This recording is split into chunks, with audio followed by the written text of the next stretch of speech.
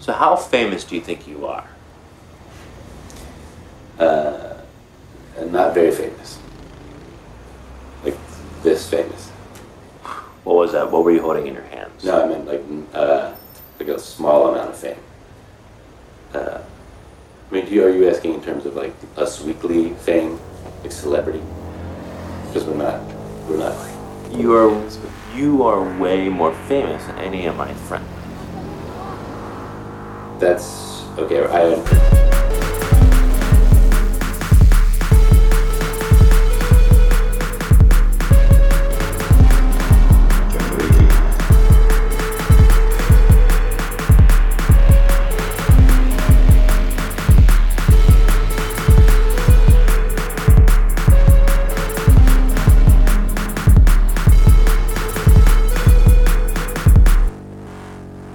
Everybody, and welcome to Generation Lost, the show about movies with Bryn and Jeremy. And today we're talking about movies. We're talking about fucking movies. The show that takes itself not too seriously. Not too seriously. It's pretty lighthearted. It's a lighthearted show, and it's about movies. It's about movies. Thanks for joining us. I'm really amped up to talk about movies today, as it were. Really? Why don't you get right into it? What'd you watch? I saw a fucking great flick that I have to recommend right off the bat before I even talk about it. We're not even going to do a preamble, tell you what it is. We're recommending it. I'm recommending it. Not me. I've never seen it. From the jump. You might have seen it. I don't know. Sure, yeah. I saw Red Rocket.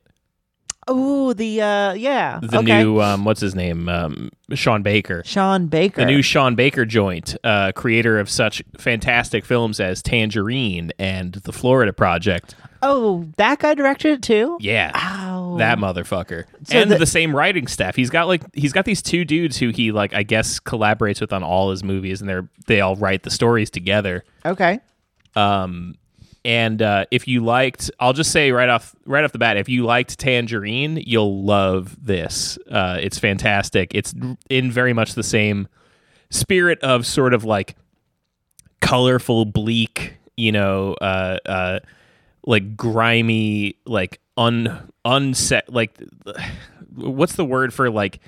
It's like it's a horny movie that does not make you horny. Like it's such a powerful vibe that he's cultivating for himself, and like he's so consistently nailing it in every movie. It's unreal. What is that called? I would say it's like there must be like some German word for it. Yeah, but it's Schadenfuck. It's lewd or no, but the thing is, like lewd even kind of implies that you might get horny from it. You will not get horny from this movie. I promise. There's fucking. There's so much fucking and nudity, but it's just not it just doesn't make you very horny at all. Interesting. We'll see about that. I'll take that as a challenge. In fact, so Red Rocket tells the story of a porn star who's kind of like, it's not clear if he's washed up and aged out of porn or if he kind of got like chased out of porn for being kind of a piece of shit. Like a rapist? Is that ever implied? I wouldn't say it's implied, but it's not necessarily out of the like it's not exactly like out like unbelievable. But it seems like he got chased out for just being a general piece. So his name is Mikey Saber, and he's moving back to his hometown in Texas from LA, and he goes back to his ex-wife, who he's not actually legally divorced from. She lives with her mother, and he tries to like be like, hey, can I fucking stay with you? And she's like, no. And he's like, please. And she's like, no. And he's like, come on, I'm going to sleep in the fucking park if I can't sleep here. I got no money at all.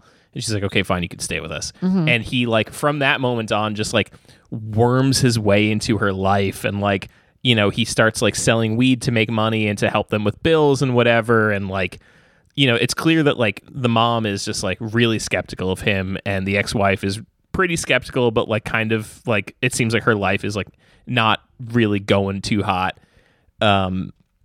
So she's kind of like, maybe this will be a good thing for me. I don't know.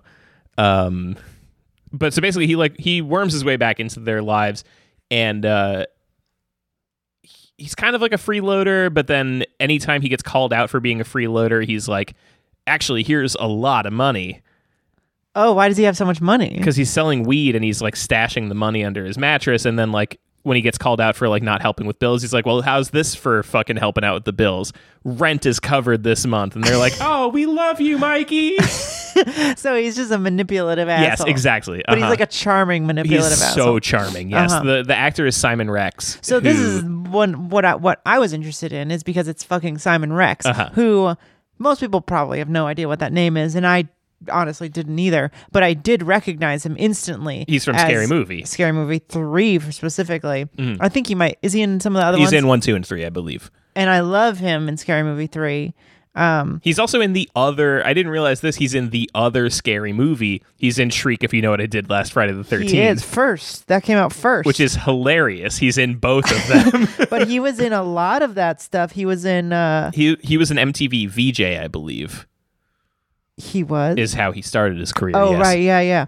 And he was in Going Greek. He was in Pledge This. He was in the superhero movie, the one that's just called Superhero Movie. And then he became a rapper, and he Yes, is he does like little cameos in a lot of videos. Anyway, the point is, he is a fucking revelation. He is so good in this movie. It's unreal. So, okay, so he's being a manipulative freak and you know, getting the family to take him in and whatever. He starts hanging out with their next door neighbor, who was a child who his ex-wife babysat when they were teenagers. And now he's like their next door neighbor. He's an adult now because it's like 20 some odd years later. So he's an adult who lives next door. And he's like, Mikey, you're so fucking cool, dude. Like, we always talk about how cool it was that you moved out to LA and whatever. And he's like using that then to kind of like manipulate this kid into like driving him places and like helping him out with stuff and whatever. Like, basically the whole movie is about Mikey just like worming his way into people's lives and manipulating them to get whatever he wants. But the main story of the movie is that he meets this girl who works at a donut shop who introduces herself to him as Strawberry, but nobody calls her Strawberry except for him. Okay. But she introduces herself as Strawberry, and he falls in love with her, but not really, but sort of. Like, he's obsessed with her. He wants to fuck her. And He wants to fuck her for sure. She's very, very attractive. But, like, anytime he's talking about her to somebody else, he's always like, yeah, like, she's my ticket back to LA. She's going to be great in porn. Like, I'm going to get her. He wants to get her into porn. Does she want to get into porn? No. But she, like... Does he say that to her, though, specifically? Yeah, like, and she, we're like, gonna pretty get much you into expresses to him, like, no, I'm not interested in getting into porn. But maybe sort of, like, in a kinky way, she's, like, interested in talking about it. Okay. But, like, she's not interested in it. The main thing, though, to know about Strawberry is that she is 17 years old. Great. When he finds out, he says to his, you know, to the next door neighbor kid, he's like, dude, she's fucking 17, so she's fucking legal. Like, he's, like, so excited about this. As if to say, like, if she was under 17, like, I would still want to fuck her, but right, like, but I wouldn't. But I would be sneaky about it. God.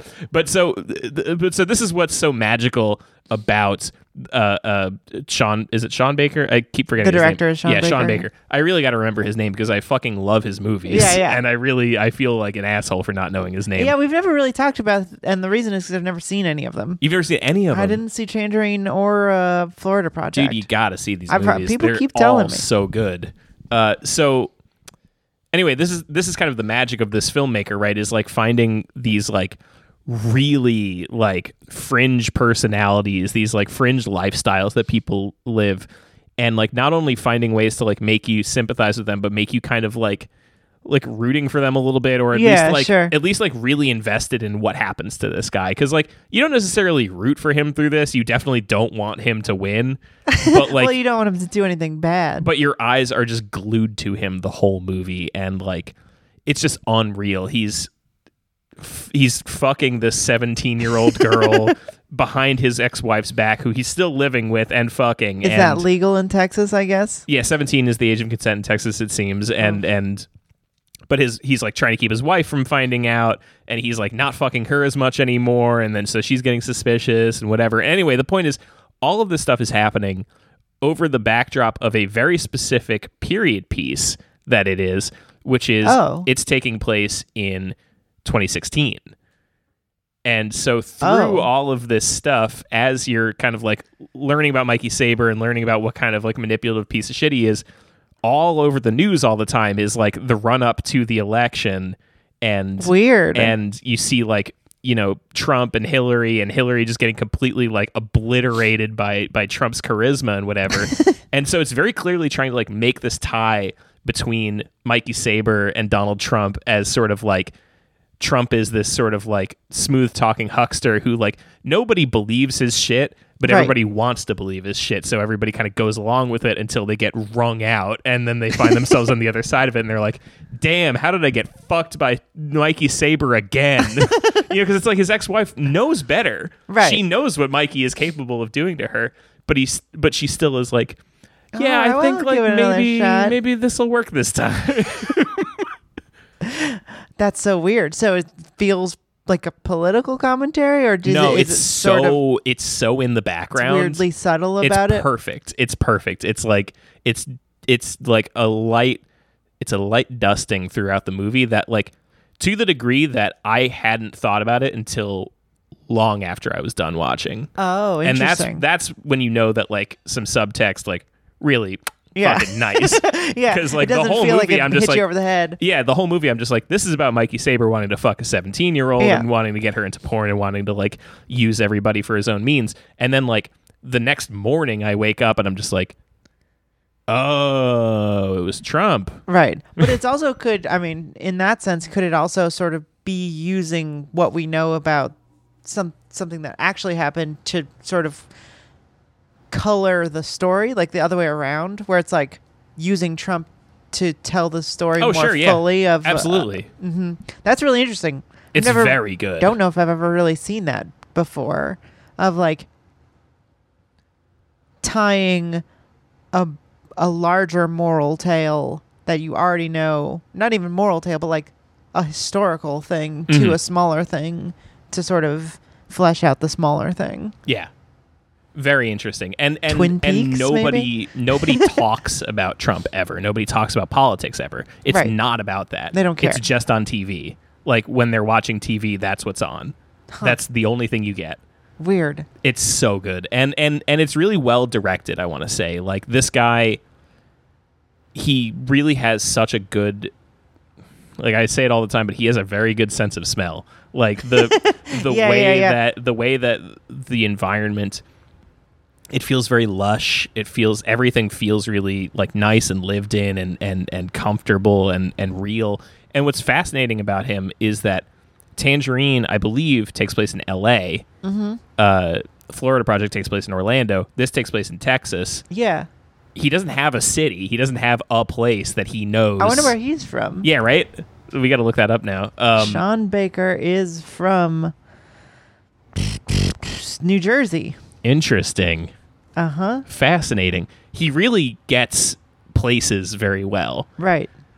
It's that I've seen a little of, because I remember when Tangerine came out, it was like people were making a big deal about it being shot on an iPhone. Mm-hmm. So I watched to see what it would like. I watched a couple clips, and boy, does that fucking feel like LA. Yeah. Like it looks good. It looks fine. You wouldn't really know it was shot on an iPhone. Yeah.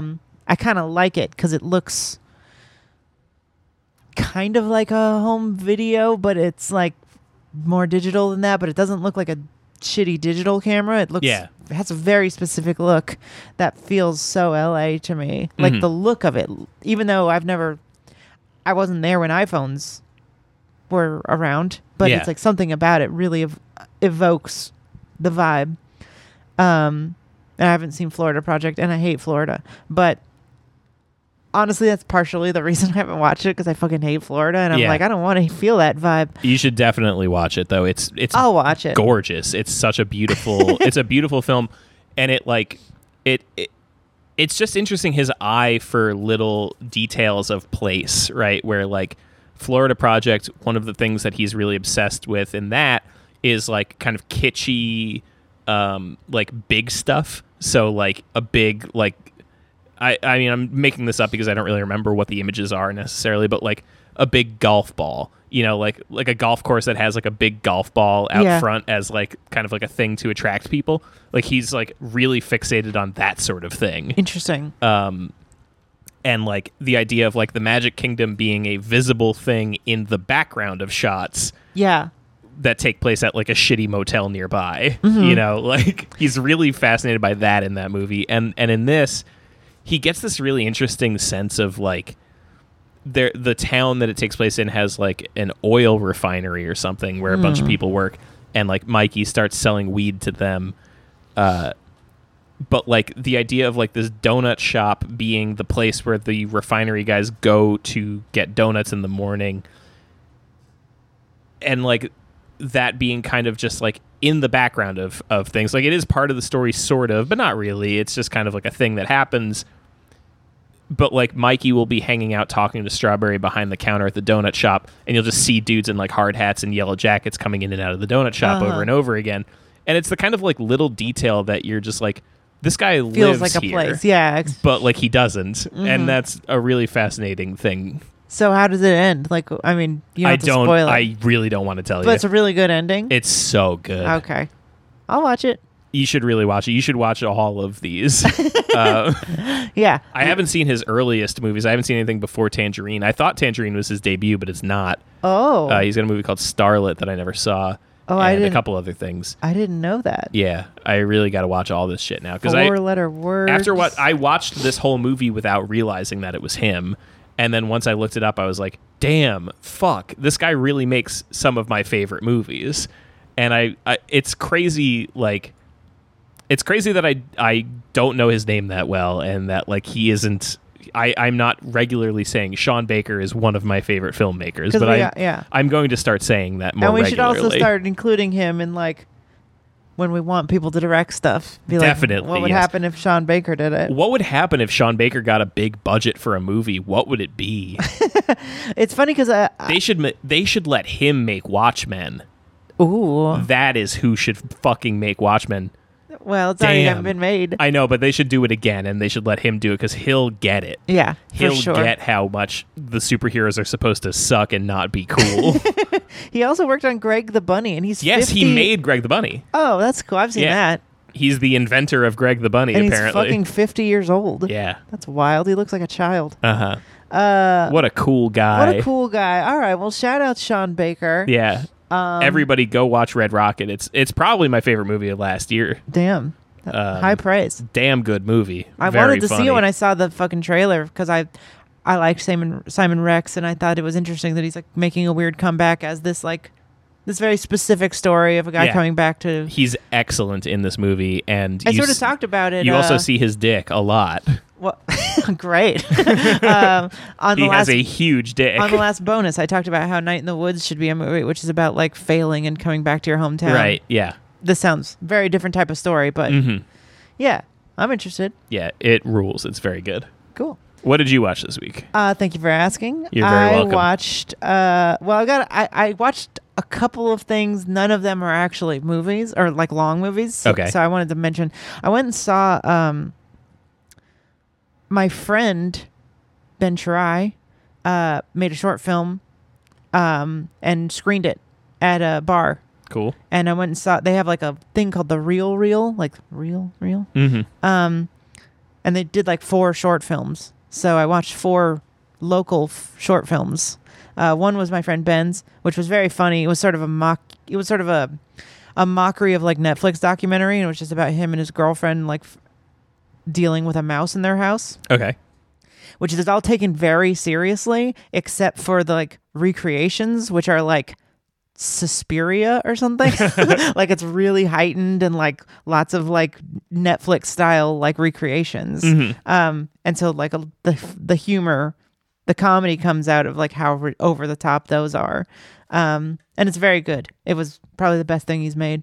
But there was also this like just really some really lowbrow things. Like a guy made like a green screen movie where it was just like a retelling of Edgar Allan Poe, Cask of Amontillado, but it was just like Four Loko at a punk house or whatever, and it was like, really lame. But there was also this one, and I'm not sure how great it was, but it was like about these two Jewish girls who were like, they're sort of like Orthodox, and their father has left their mother and is now dating a shiksa. Okay. And so he has like the girls for the weekend, and the goy new girlfriend is like a horseback rider. She's an equestrian. She's like riding horses or whatever. And they like are wearing like black dresses, and like they're not allowed to wear pants or whatever. And so it's just about them sort of like being in the presence of this like older woman who rides horses, and like she wants to ride a horse, and one of them is like, you're not allowed, and like they have like this argument. It's just this like little story that's very clearly like pretty autobiographical. Yeah. She ends up like freaking out on her sister and hitting her with a riding crop. But It's like the kind of thing that would be in High Maintenance. Yeah, exactly. It felt a lot like that. It's not the best short story. Like the story was sort of okay. But the acting was incredible. Like these little girls were just doing such a great job. I thought it was really impressive. Nice. I just wanted to shout out that happens at Baby's All Right, apparently. Not Baby's All Right. All Night Skate is a All bar. Night Skate is a bar in Brooklyn. Do they have skateboarding? Nope. It's a tiny bar that's like a skating rink themed bar. That sucks. It's just a gay bar, really. But the movies were pretty interesting. Yeah. The other thing I watched was Winning Time.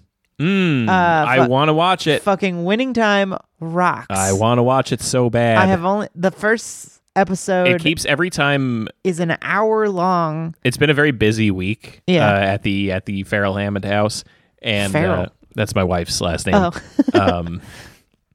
Yeah, at the Farrell Hammond house, it's been very busy. So like every night, it's been like up until about like 10 o'clock is when we're like, okay, we can chill and watch something. And like Winning Time is an hour, and Mo pretty reliably falls asleep at 10:30. So it's like every time I'm just like, she wants to watch it. Yeah, and every time I'm just like, well, maybe next week. Dude, it's so fucking It sick. looks so sick. The acting is sick. Nice. Like John C. Reilly is off the charts good. Nice. Does the film look nice the whole time? It looks incredible. I was worried a little bit that it was just going to be the trailer looked like that. No, it's all looks like 16. that. It actually Nice. looks worse in places, like because of they actually shot it on 16. Like the lighting is wrong sometimes, where it just looks like awful, and it's so great. Nice. I can't tell how there's a couple like Adam McKay things that I'm not sure how much I will be able to stomach if they do it too much.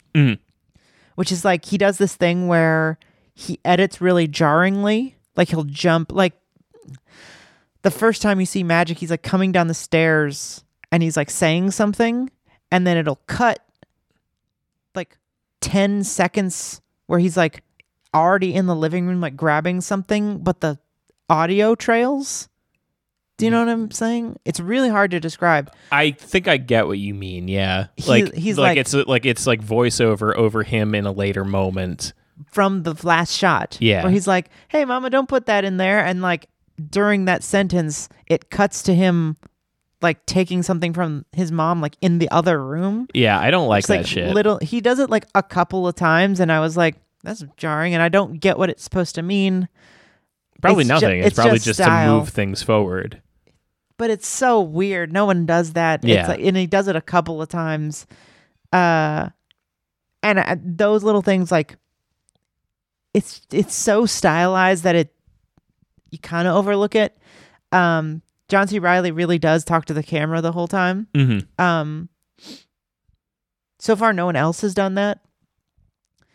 I don't mind that. I don't mind it at all. Like it's fine. It's really cute. I feel like I've talked about this before, that like he's insanely charming. I love that in House of Cards, like that first season of House of Cards when it was a good show, when Kevin Spacey would talk to the camera. It was fucking nice. But there was one episode, I think it's the second season, the first episode of the second season, where like he doesn't talk to the camera ever until the very last scene where like he's gone through whatever like brutal thing he did, and then he like looks at you through the mirror, like he's in the mirror, the bathroom mirror, and he like looks into the camera through the mirror, and he's like, you didn't think I'd forgotten about you. Oh yeah.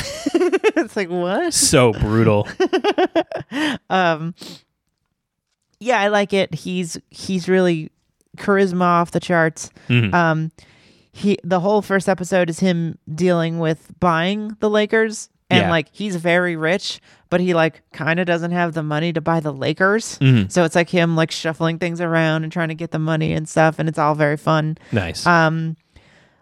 The fucking Kareem Abdul-Jabbar actor looks just like him, and it's so funny. He's like reading Fanon and like Huey P. Newton and stuff, and like doesn't want to deal with any of these people and like all of that stuff. It's really good. Nice. The acting is really good. It's so surprising that they were able to cast the people they cast.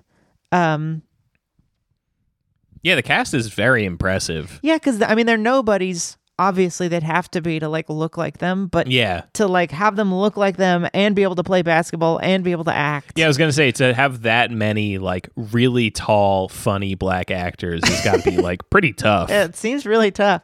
I would say that like it's funny because Kareem Abdul-Jabbar isn't that good of an actor, like his actor, but Kareem wasn't a good actor, right? And the only thing we really have of him in acting is bad, where he's like, you know, he's acting like a basketball player, like, hey kid, tell your dad this, you know, like an airplane or whatever. Yeah. And he just nails that bad acting so well that it's like really works. Because I don't think he's that great. And so is it mostly following John C. Reilly, or are we like, we're with Magic Johnson a fair amount? The first episode is all John C. Reilly and Magic linearly. Okay. You're with Magic and his father. And they're sort of having a lot of heart-to-hearts about like what they're doing, what deals they can expect, and like why Magic is so confident in himself. And that stuff isn't, I thought that they really nailed emotionally. Like it doesn't feel too sappy. It doesn't feel too played. Like it's just a show, you know, it just feels really good and normal.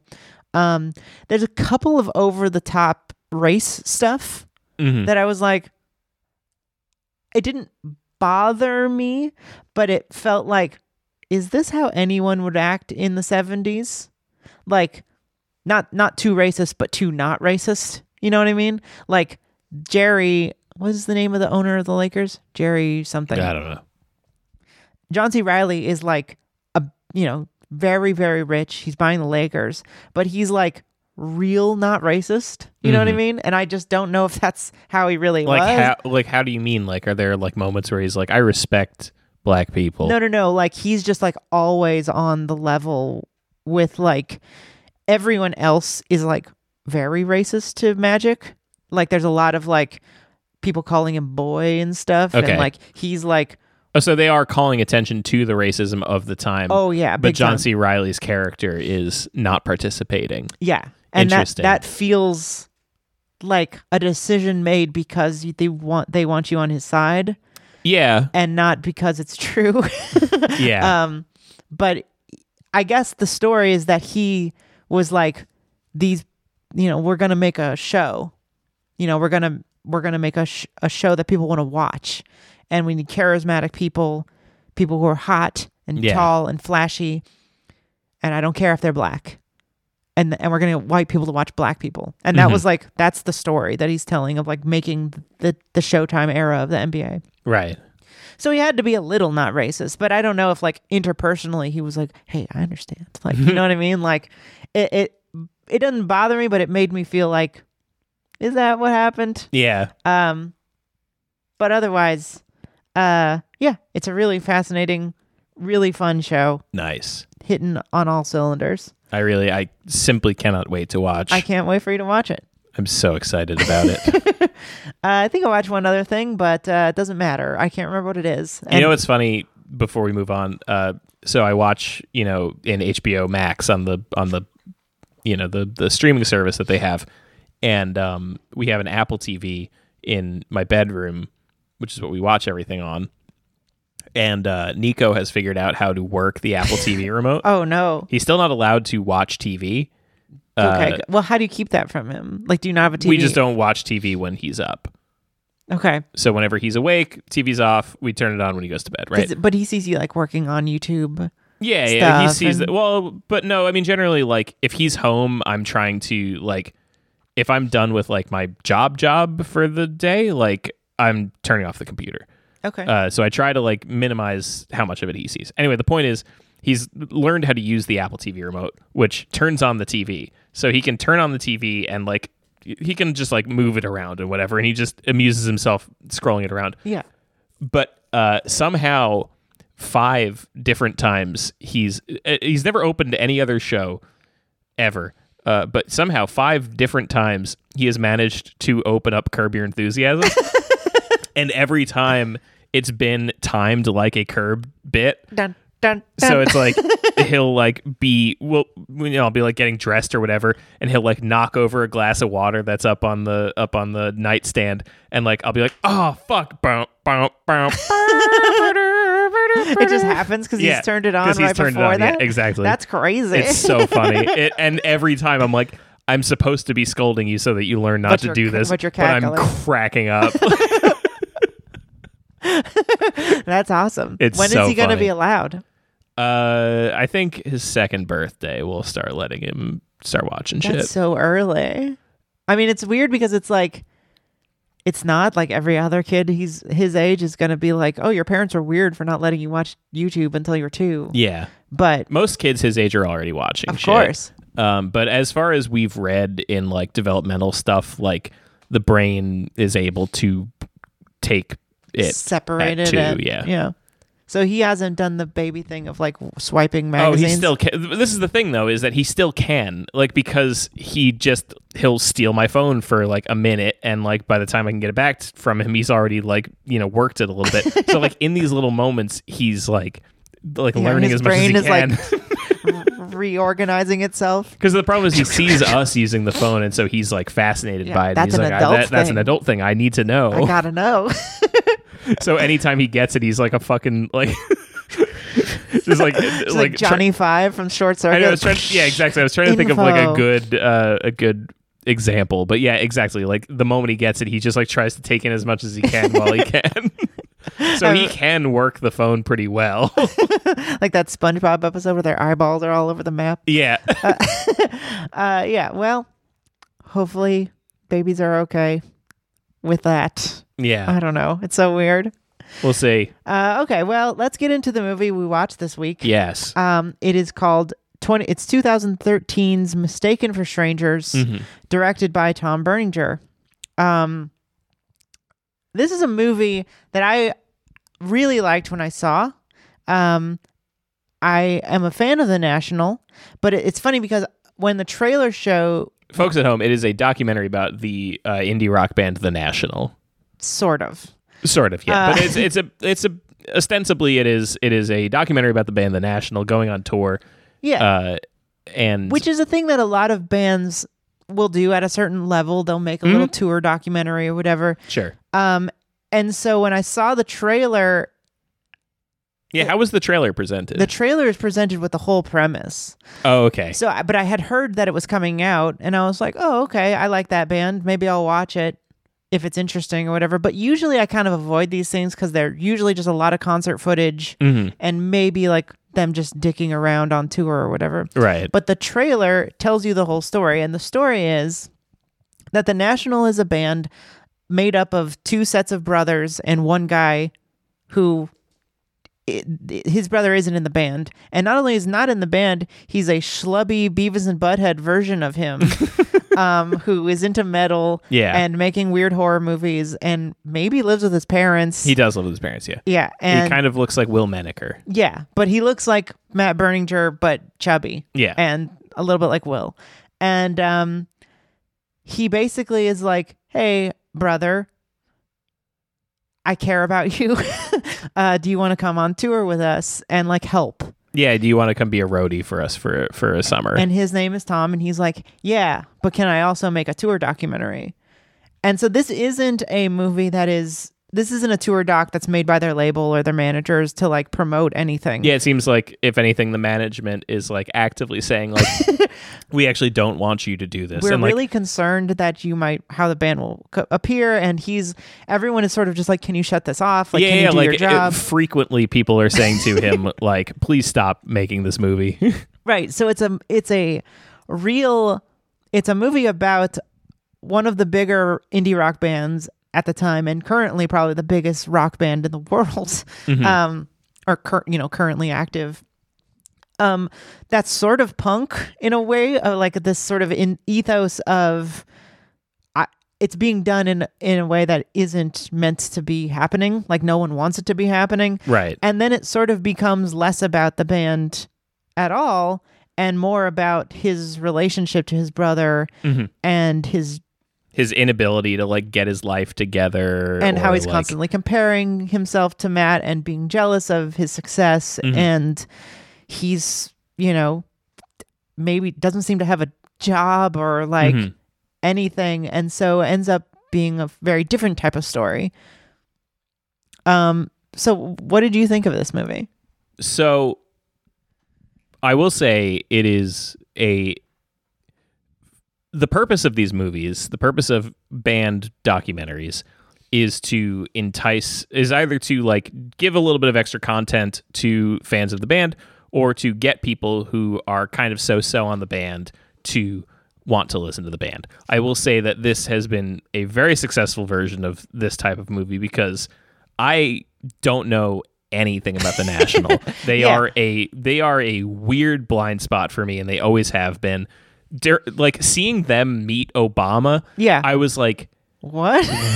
They were that big of a band. Yeah. Because to me, like at some stage around like 2014 or 15 or so, like I started hearing about like big, you know what it was? No, it wasn't even 2015. It was even later than that. It was at a music festival that happened here in New York, not Governor's Ball, but the other one. It was like Panorama? Panorama, yes. At Panorama, they were headlining one night. Of course. And I saw it on the thing, and it was like, Run the Jewels was like early in the day. Yeah. And like the National were headlining that day. And I was like, The National. it wasn't even the National. It was literally, I said, who are the National? And everybody in my friend group was like, what do you mean, who are the National? I'm like, yeah, are they like are they like a hip hop group? Like, who are they? Yeah. And everyone's like, no, it's the fucking National. Yeah. And I'm like, yeah, I really genuinely, like, I don't know how it happened because it's not even during a time period of my, like, it's not when I was like living in the haunted mansion eating a fucking sleeve of Oreos a day, like dying of starvation. It is a time period where I was listening to indie rock. Right. Like it's a time Having period a where I was normal like, job. yes, listening to like WNYC all the time Which and shit. they Like, played it, I'm sure. yeah. Somehow they just skated right by me, did not listen to them. And even watching this documentary, I was like, oh, well, maybe like when I hear the songs, Nope. I'll be like, oh, the National. Not a single song sounded even remotely familiar to me. Nope. They're a weird band because they, in my mind, I found out about them when a lot of people found out about them, which was their fourth album, Boxer. And then I went backwards and listened to some of their earlier stuff, which is only okay. Their third album is incredible. And then everything after that I loved. Yeah. And just, I've been following them, like, love them. But they're big, so they're not like a cool cred band. Right.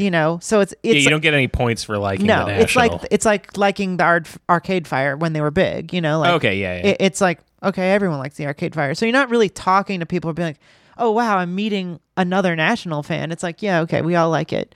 But if you didn't hit that window right when like Obama was getting elected and like Boxer was all over the place and then Right. Violet, it's all sort of just been like this weird silent growth that just like, I don't know what, they're such a weird group because they like just fill arenas. Like they play Madison Square Garden. Yeah. But basically everyone, you've either never heard of them or they're like, yeah, I like them.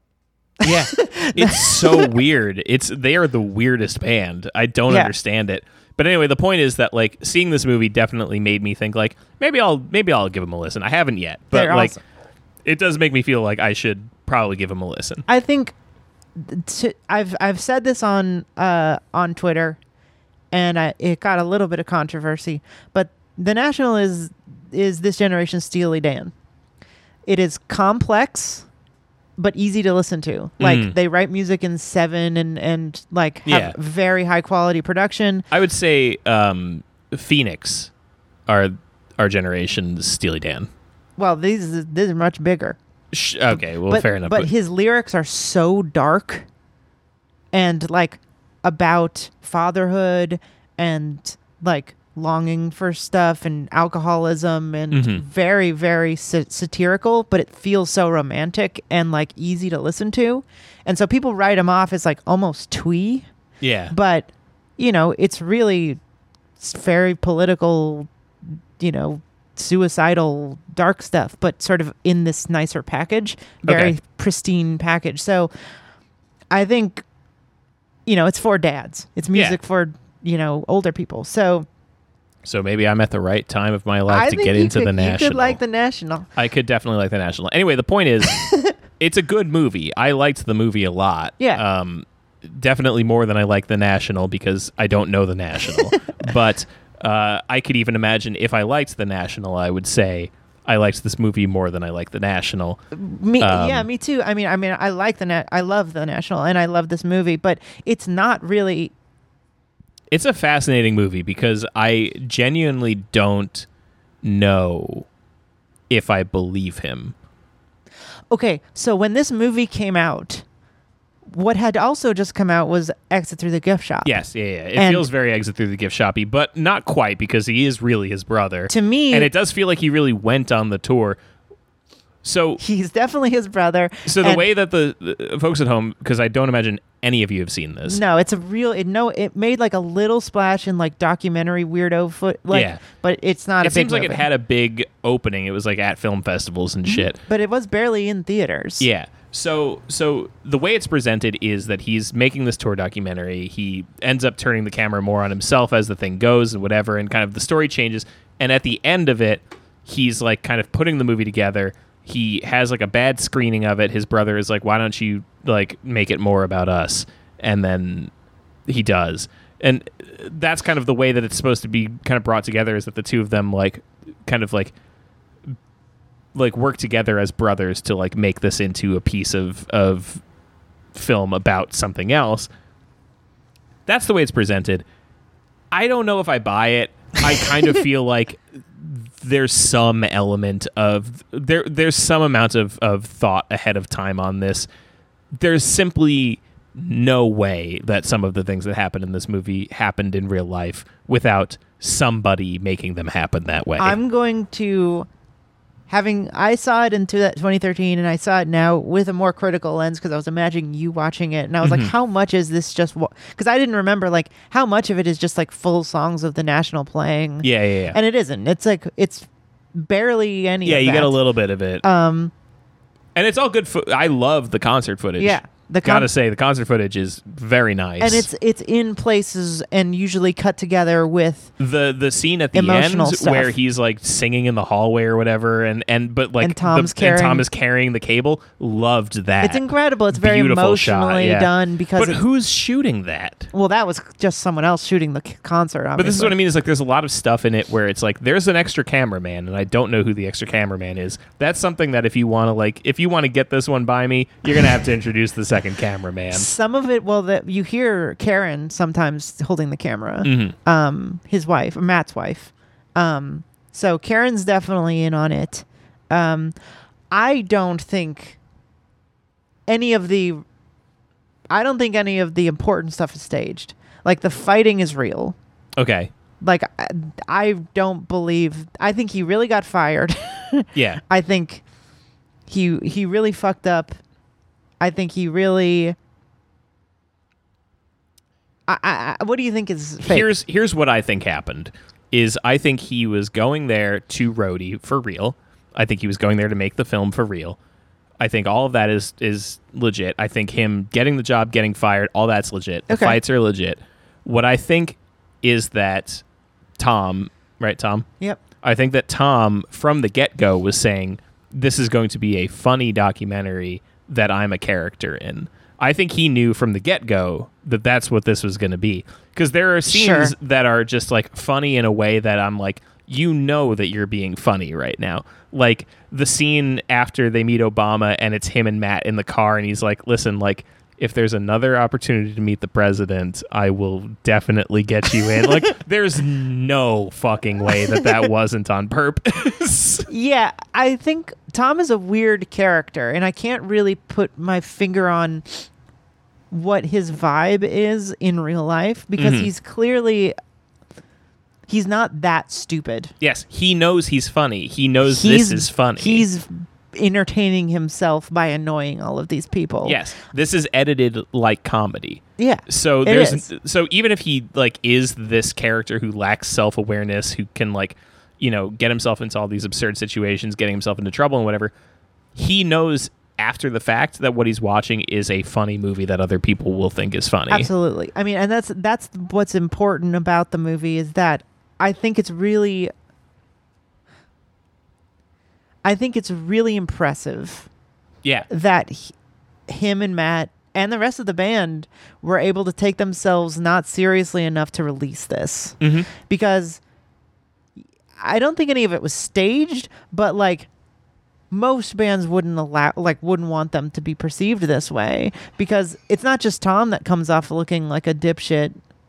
Everyone kind of comes off as like, you know, there's this real sense of you have to have a bit of an ego and you have to like take things really seriously, and that's really embarrassing for a lot of people. Yeah. And I think Tom sort of recognizing like, I will be the goofiest one who seems the least professional so that they don't come off awful, and then sort of making himself be the outsider, right, was smart to begin with. And I think it makes the movie work as, you know, what if a random person was in this world of like famous people? Mm-hmm. Because he is. Yeah. And I think to have the bravery to be like, I really did fuck up and I'm an asshole sometimes. Yeah. And but I'm trying to make my brother have a good. It still feels like narrative sometimes. Like, that's interesting. Like, for example, the situation where Brendan, the tour manager, is like, did you do the towels? Did you do the water? And then later he's like running around like, I gotta get the towels, I gotta get the water. That's a funny joke. Yeah. That's editing. That's just editing. That's editing. But that's editing to be funny. But right? do you think that he didn't really, or he actually did I think do that the definitely towels? for sure. Like, but I think that in some way or another, as he's doing that, he's saying this'll like, be funny. I'm getting footage of me saying this. Absolutely. The thing that must be. The thing I just remembered that really felt like it was like on purpose. Like disingenuous? Not disingenuous. No. Okay. I'm like trying to figure out how best to like present this, because what I think is that Tom may be the only one who's really in on the joke, and that Matt is the singer. Forgetting the names. Yeah, I think Matt is kind of in on the joke. I think Tom presented it to Matt saying, I'm going to make this documentary. It's going to be funny. It's going to be a comedic documentary that's kind of about us. Here's kind of the ideas. It's going to be about us as brothers. Yeah. But it's going to be about me being the fuck up, you being the golden child. And it's going to be a funny documentary. Mm-hmm. And that's all he gave him. And then from there, Tom is making this movie with the intention of, this will be a funny movie. So these things that he's doing are intentionally like overplayed for the comedic value of them. See, I like that better. So I think it's better. I think it makes it a better movie for sure. Because I don't like the idea of it being just like, oh, I just put this thing out and it turns out it's funny. Yeah. That's stupid to me. I never like that. But the thing that really tipped me off that I think he was working with this mindset was the show in LA where he fucks up the guest list, and he's like, come on, can you just come downstairs and like just tell them, like, you know, just eyeball them and make sure it's all your guests? And he's like, no, we're going on in 10 minutes. Yeah. Who's out there? And he's like, this person, Werner Herzog. And Matt's like, Werner Herzog's out there. Like the dropping of Werner Herzog, I was like, no way, no fucking way. So you think he's teasing him, basically? Like he's making Matt more anxious on purpose? Yes, exactly, yes. Yeah, I buy that. Absolutely. I think I like that better because I think Tom understands the pathos of what's happening, even as it's happening, because it doesn't really make sense that he'd be so incompetent and stupid and then make a movie this good. You know, like he's a fuck up and he knows he's a fuck up, but he knows he can do something and he wants to do something. And so that emotion, I think, like, it gets me when he's like telling Matt that he's crying over the movie and Matt just starts laughing at him. He's like, over the movie? It's a rock documentary. Who cares? And he's like, I would. And then it cuts to him being like, I want to make something good for my brother and for me. And like, he really does. Like, that's not a lie. But he knows he needs to like finesse it to make it good, you know? So I think you're right that it's, but I don't think that makes it a disingenuous or like. No. That's why I'm trying to like think not of a Banksy the trick, wording you know? that I'm trying to come up with is like, it's not it because like disingenuous like implies some kind of like malicious intent, and I don't think that it's a malicious intent. I think it's molded. It's molded. It's purposeful. That's the word I would use. It's purposeful. He's doing these things in a certain way. It's for a reason. Not a documentary. Yeah, like it's real footage. It's verite. You know, no one's acting exactly, but he kind of is. Yeah. And he's sort of like making a movie. Like it's almost like he had an idea that he was like, what if when I'm on tour, I make a thing about me and Matt and like, I'll be the sort of like heightened version of myself. Yes. Where I'm an asshole who doesn't know anything. Exactly. Yes. And then I'll make this thing where I impress him with my good movie. Yes. And that was like his. And then Matt is somewhat in on it. Like he knows him. I don't think he's totally in on it, but I think he's like enough in on it that he can play up moments like, you know, like if we ever get to meet the president again, I promise you'll get to meet the president. Yeah. I mean, what actually happens in the movie we haven't really said, but it's pretty simple. They go on tour. He fucks up a lot. He tries to interview other people of the band and sort of ends up just talking about Matt. Yeah. Aaron and Bryce and everybody else in the band humors him really well. Yeah. I'm very intrigued by that too. Like that, like the only person who ever gets annoyed with him is Matt. Right. Everybody else is like, and Brandon, the tour manager. Well, yes, but I mean, like, who is not acting. In terms of the band, I know that guy. In terms of the band, like those guys are all like having fun with him for the most part. Yeah. You actually know the tour manager? No, I don't but know. But you know that character. I know that guy who's like, this is my job, and I don't care how. Like, if you don't think the stakes are high because people aren't getting their chips or whatever, fuck you. Yeah, like, this is my job. Definitely, for sure. And he is real mad at him the whole time. Although the thing with that I was a little curious about, they seem to find office space everywhere. That's interesting to me. Hotels have those. I guess, yeah. They have like little business centers. It's interesting though. Like they're like so many scenes take place in little offices, and I'm like, what? Yeah, I mean, they're staying in hotels that, like, you know, they'll rent 5, you know. Right, yeah. Because they're at a level where they're playing huge venues. And the High Violet is about to come out. Like, they're, you know, on the upward. There's so many people on tour with them, too. I know they've got their manager, crew, their crew. Yeah, and that's like... Yeah, whose manager goes on tour with them? I mean, my manager goes on tour with us sometimes. Like, I mean, he's not coming on this tour, but, like, if you do a big enough tour... your tour manager can be your manager. Right, yeah. Sure. If you're a big enough band, you have two. You have a manager and your tour manager. Maybe you have multiple people. Yeah. And it's interesting because I think this movie really, I mean, I have obviously never done a tour of this scale, but like it really captures tour in a way that I don't think most other documentaries, rock documentaries do. Yeah, they're always like very keen to like, and it's funny, he even, he jokes about this a little bit, or jokes about it. Like he's like, I'm disappointed. No. When he's like assembling the footage and he's talking about like the different colors of the different types of shot and whatever on his Post-its, and he's like, these ones are footage of the road. Yeah. And I'm like, that is such a fucking band tour documentary thing to have, is footage of like the road and cars Just driving stuff and going whatever. by. We're on the road. That's what these movies always are, is like it's romanticizing the travel and like seeing all the stuff and all the hijinks that you get up to on the tour. This one is very good at presenting like the humdrum nature of tour and like the way that like it's a job that everybody does and like the band is putting in a shift and it whatever. sucks and it's boring and you just have to like there's multiple scenes where there's like one of the band members is literally just like staring at a wall. Yeah. Like they're not on their phone. They're just like Yeah, the drummer guy just like fucking around on his laptop, just being like, I think I saw him go downstairs. yeah. Because there's so much hurry up and wait. You know, Yeah. you're driving and you're like, okay, we got to get there. And then you're there for load in. And then it's like, all right, in 2 hours, Yeah. then we'll do sound check. And it's like, okay, maybe I'll get a sandwich or I'll sit here. Yeah. And that, you know, it's very boring all for like 30 minutes of really fun playing and then you're on But the even next one. that, like the way that it's presented here, like when you're a band at the scale of the National, where it's like it's fun, but it's also it's your job. And there's that scene where he's like, yeah, like when he comes off stage, he looks at me like he doesn't even know me.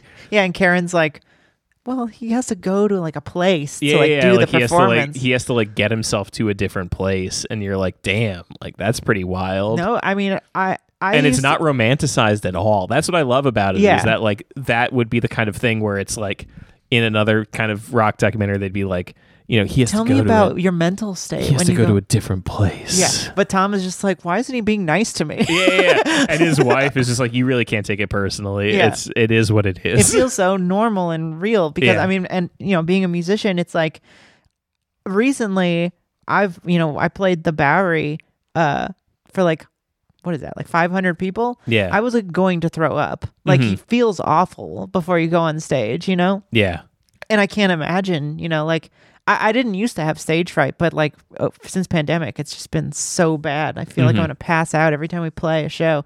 And it's like, if you're nervous at all, like Matt has said in interviews, he used to drink like most of a bottle of wine before going on stage. When I started stand up for my first year, I would drink like 3 or 4 drinks before I'd get on stage every single time. Because you And get that's nervous. like and that's like every single open mic. So like that's like multiple times a week drinking like 3 or 4 drinks a night. Like Yeah. I was fucked up all the time. Yeah, I mean that's why musicians like get addicted to drugs and stuff to just like level them out because it's emotionally very taxing. I highly recommend, and folks at home, if you're in a position where you have stage fright, highly recommend getting beta blockers. Really? Yes. What's that? It's a medication for Old people with for the heart stuff. yeah. heart and blood pressure type things. But what it does is it just like mellows out your heart rate so that when you're on stage, like you don't get that like physical reaction of stage fright, and then like your brain just kind of follows suit. It's pretty sick. They're very nice. And they're fine for you as far as I understand it. I had them, because I had high blood pressure from spending a year drinking so much. And being high stress all the time. Yeah, and so my doctor was like, "Here, have these for your blood pressure," and then I just started taking them recreationally for stand-up purposes. Basically as anxiety medication. Exactly, yes. And then I at some stage I talked to my doctor about it, and I was like, "Is it okay to just take these kind of whenever?" And he's like, "Yeah, you really can't like go too wrong with them. They're like, if you take too many of them, you'll just fall asleep." Oh, weird. And it's like, all right, cool. Sounds fun. Yeah. Interesting. I'll Beta have to check that blockers, out. yeah. Anyway, Matt is using wine, and then he gets kicked out because he gets left off of the bus, and then He doesn't show up for the bus. he basically like stays too long at a bar, and they drive 2 hours without him, and they're like, you know what, fuck you, like. The tour manager fires him as he's filming him. He's like, are you sure you want this on film? And this is the thing, like you're saying, like Tom knows he wants the footage. He has like a sort of jackass like exactly. sensibility about it, where it's like, it's not about what I think. It's like I just need everything. Right, exactly. And I don't think that Matt and Karen would like invite him to stay in their house in Brooklyn. Yeah, that's the funniest thing to me is that like the last scene we see of them before that is like they have this big, huge fight. I guess this is kind of like in keeping with the brotherhood theme of it, right? Is it's like they have this huge fight after, you know, he fucks up and makes them waste all those hours driving or whatever. And then the very next scene, well, they spend a little interlude at the parents' house showing Interviewing the art and whatever. But then the very The next mom and the scene dad. is just like Tom is at Matt's house and he's like, yeah, you can stay here as long as you want. Yeah. Like, don't worry about money. Just finish your movie. Yeah. And you're like, damn, like, you gotta, nice. You gotta know that they're like close enough and Matt believes in him enough and he's not so much of a fuck up that he doesn't think he's gonna not finish the movie. Exactly. Or But at the he, very like- least, he's like, he is a loving brother who is trying to be like, I'm trying to give you An opportunity. the opportunity to finish a project. Like, I am fine with money.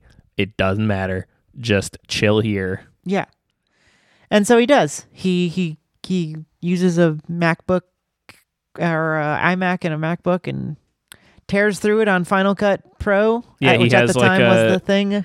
He has a screening that doesn't go well. It was like it's like in front of a performance in the city. Yeah. It looked like King's Theater, I think. Mhm. And they screen the movie and it like keeps stopping and like cuts off. And so he's like, well, it gives you a chance to recut. And so he ends up doing that. And yeah, and then there's sort of this him sort of finding the movie. But as we say, I think he knew what the I think movie he was knew going what to movie be. it was going to be. Yeah. Because it looks like mostly it's not like a straight up tour documentary that he's like, what if I in the editing room make about my brother? Like he definitely knows he's going to make Yeah. it about that. And I just read that like last year, Matt said in an interview that like they had been working on a TV show for HBO and like pitched it to HBO and Netflix together Interesting. and are like have footage for like a sequel to this movie. Nice. So he's still working I on want to see him footage. make more stuff, man. Yeah. It's a fun movie. I mean, I was really surprised when I saw this in 2013, 14 probably because of festivals. Yeah. I probably saw this in 2014 and I was really surprised that it's a really touching movie about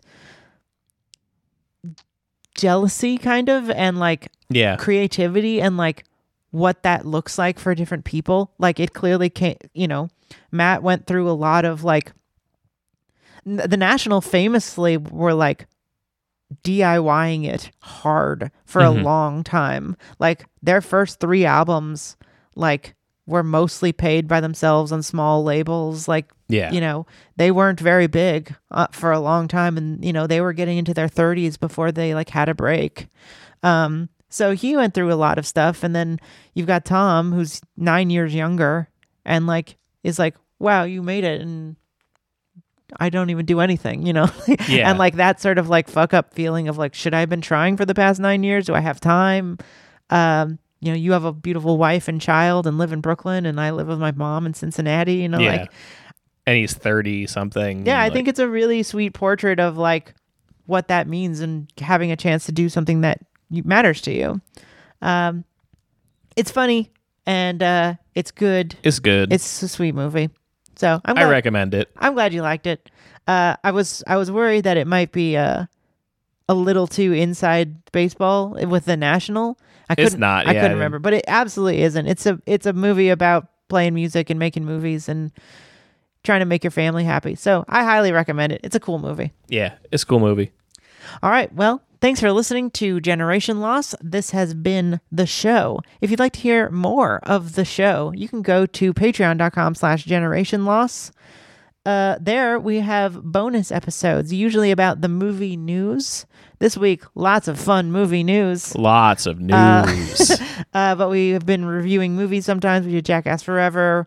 We did The Matrix Resurrections. We'll do some stuff. We're one day going to do Sopranos season 3. One of these days. We whenever- must be close, right? I don't know. We'll see. Why don't you go, listener, to the patreon.com/generationloss and see how many. See how close it is. And if you're not one of those people, Why don't you sign up, make the number go why up, don't you make the number go up and then we'll do Sopranos season so 3. Bryn can finally be set free? Yeah, so I can watch half of the show. Otherwise, we have Discord benefits there. You can hang out with us in the Discord. We have made 2 new channels in the past month. Wow. Plays, which is about video games, and Sia's Music, which is about music.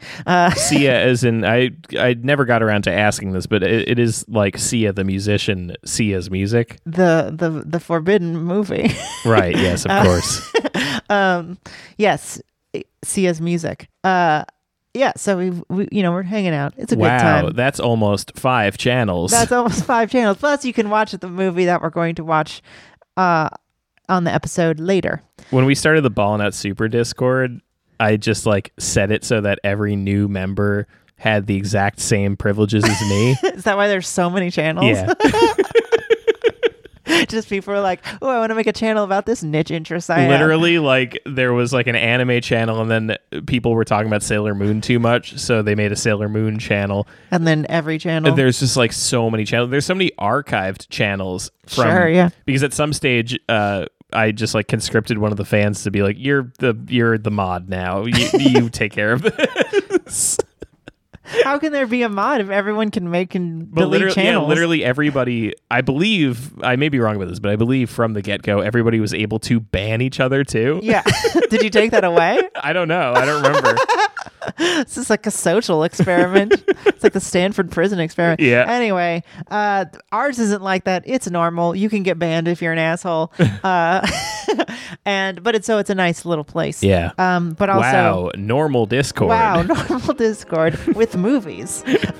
So yeah, patreon.com/Generation Loss. Otherwise, we'll see you next time. See you next time.